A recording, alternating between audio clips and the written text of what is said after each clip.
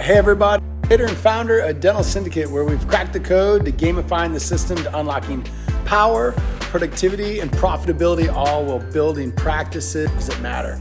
Welcome to Jumpstart with Jeff. Today's topic is this.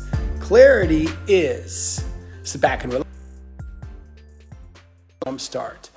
So I was thinking about this today during one of my meditations, and this is what came about, is that clarity is an act, or it can be an ending to inner conflict. And let me explain where. So as you can see behind me here, our shelves, our walls are starting to look pretty bare. We don't have any pictures of anything. We are taking everything down, and we are getting 10th. And anyway, this has been a long time coming to fruition. And that's where clarity comes in. You know, if like, well, do we want to let it go for this much, or we don't want to sell it for too inexpensive, and then, well, maybe we'll remodel it. But the problem is that we were committed. At least I can say that for me.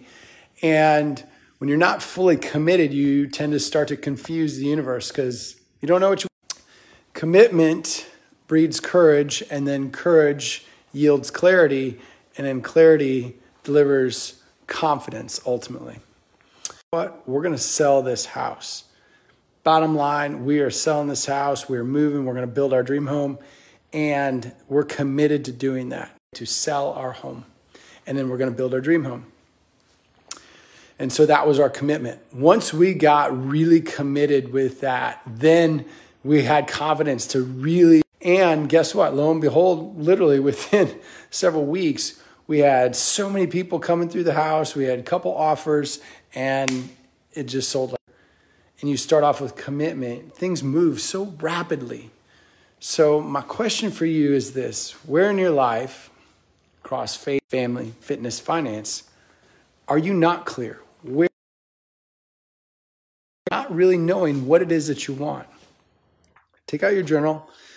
Write down that one area, and then write down what is something that I can do today in order to.